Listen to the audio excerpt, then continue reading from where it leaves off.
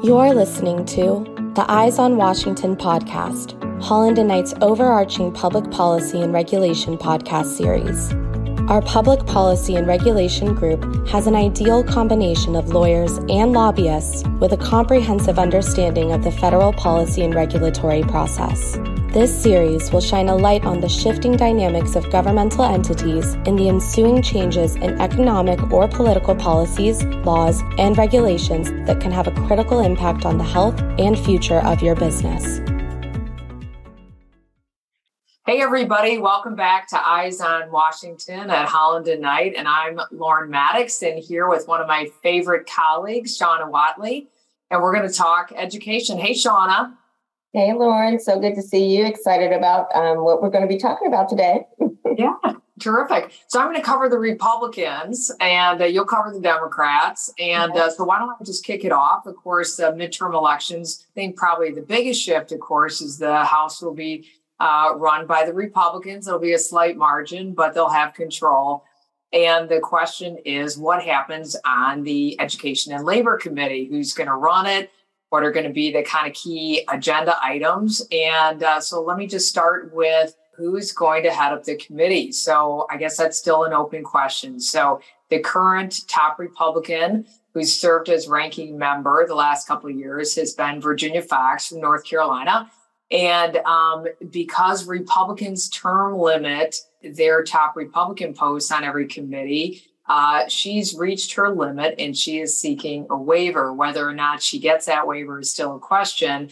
But regardless, I think she'll continue to be a force on the committee. In particular, she's raised a lot of concerns about how the Department of Education is implementing some of the programs that Congress has passed in prior Higher Education Act reauthorizations, for example, public service loan forgiveness, and also just a lot of the student loan borrower relief. I think she's had a lot of questions for the department, and she'll have a new platform, or whoever the top Republican will have a platform to sort of raise questions with senior officials at the department and ask for, further explanations about their priorities and that sort of thing. So another big area they're going to focus on, of course, is oversight. That has not been a huge part of the agenda because, it's the Democratic controlled Congress and the Democratic administration. So, but they'll kick up the volume on oversight for sure. And so you'll see a lot more of that. In terms of big reauthorization bills, I think they've talked about Higher Education Act being reauthorized.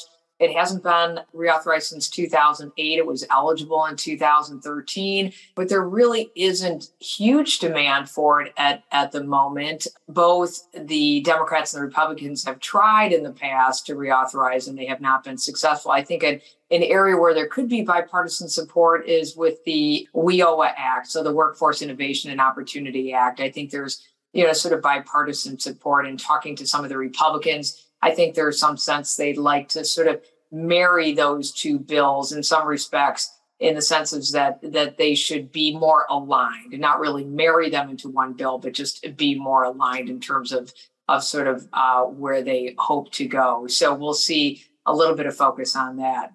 So that would be the House. And then the Senate, I'll just say there's going to be a new chair and ranking member on the Senate Health Committee.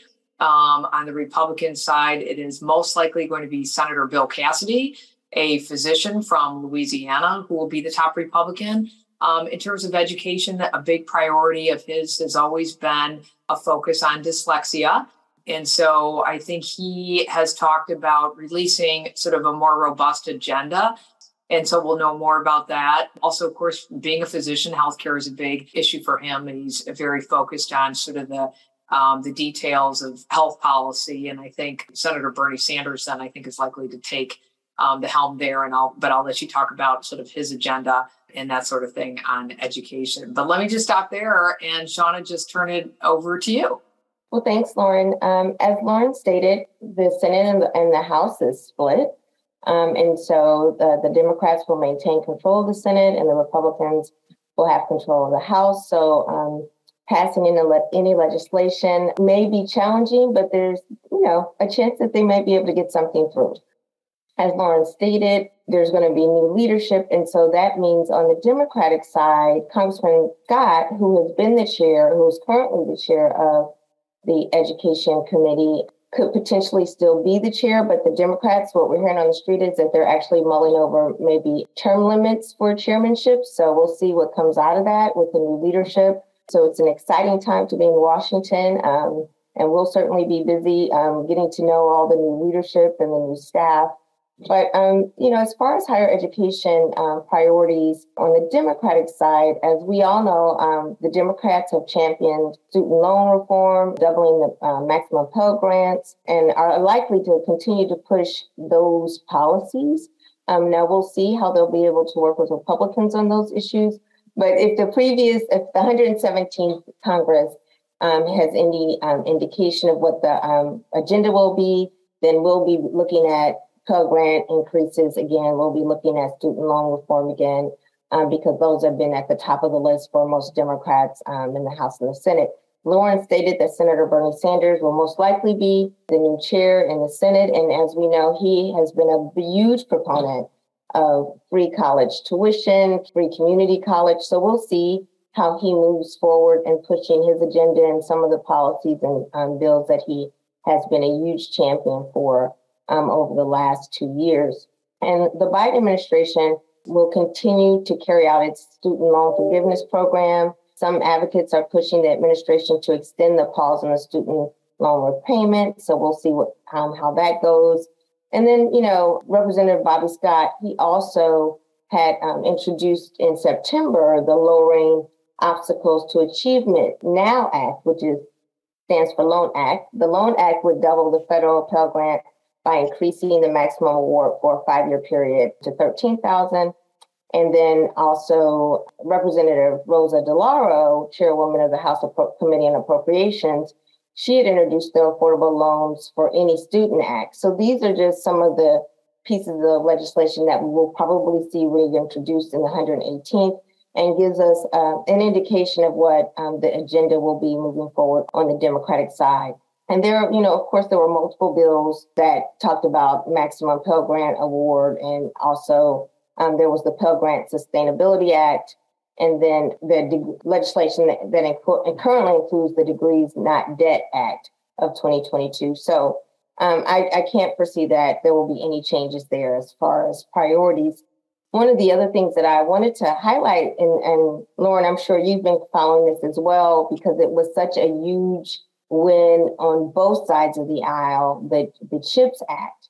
And there were so many provisions related to higher education in that piece of legislation. And I'm certain that will be a part of the Biden administration and members in the House and in the Senate, making sure that piece of legislation is funded at the ultimate levels.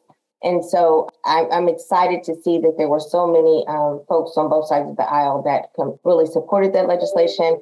And then there was a letter that just went out from Senator Cantwell, and it was a bipartisan letter encouraging the appropriators to fully fund the CHIPS Act. And so hopefully we will see some of our higher education institutions that we work with that can benefit from, just for instance, the National Science Foundation, Directorate for Technology, Innovation, and Partnership Program, and then as well as the National Science Foundation research and workforce development efforts. There's just so many opportunities for higher education within just that piece of legislation that everyone should be able to take full advantage of. And so I wanted to highlight that because it should be a priority for higher education institutions in the 118th. The only other thing, Lauren, that I wanted to also include in our little update here is for HBCUs. As we both know, they're historically underfunded. They've had years of maintenance issues and not being able to build to capacity. And so Congresswoman Adams, who is the chair of the HBCU caucus, who has worked so hard on behalf of HBCUs over the last 2 years, is making some progress in a bipartisan way. As you know, that caucus is bipartisan. And the Democrats and Republicans have come together, and the Tri-Caucus have come together to see if they can get some of those primary provisions in the Ignite Act included in the omnibus. So we're going to be following that very closely, because if that does happen, there will be another stream of funds available, grant opportunities for HBCUs to deal with maintenance, to build out stronger research facilities, and also dorms and Student Activity Center. So we're excited about that, and we will follow that closely.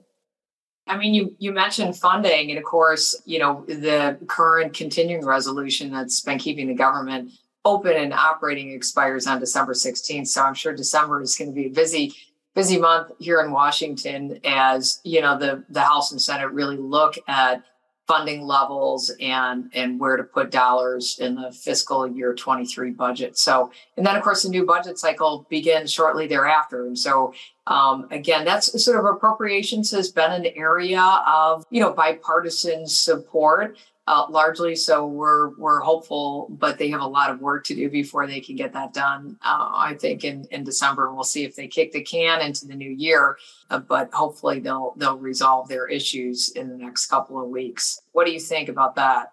Sean, do you think they'll get it done before the holidays? I do. I'm very positive that they're going to get this done.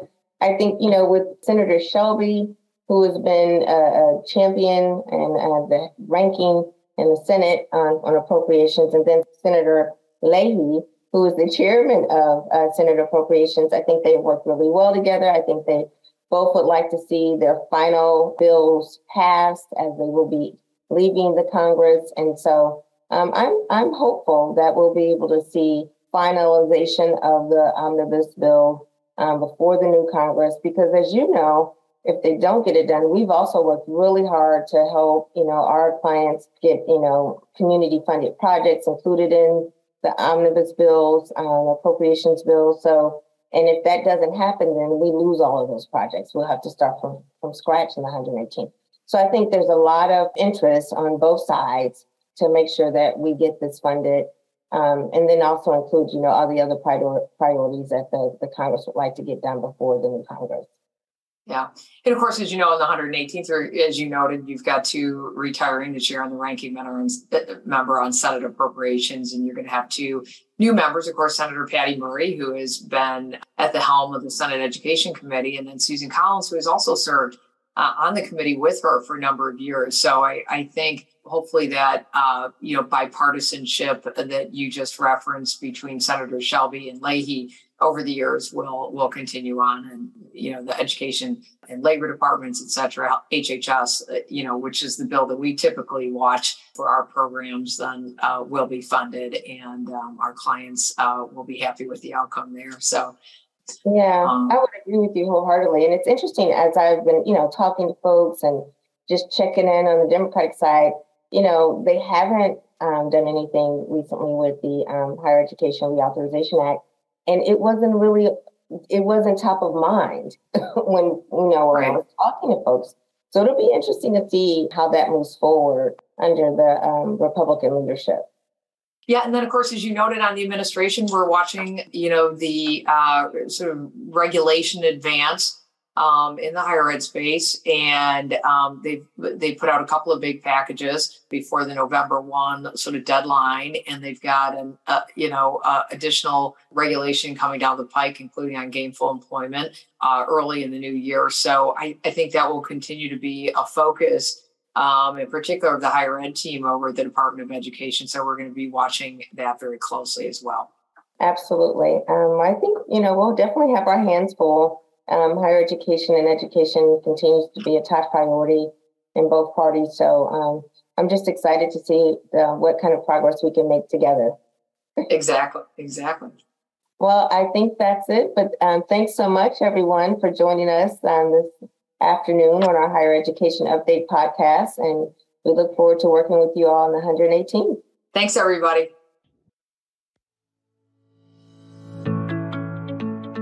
Thank you for listening to the Eyes on Washington podcast, brought to you by Holland & Knight's Public Policy and Regulation Group. For more information on our Public Policy and Regulation Group, please visit hklaw.com/ppr.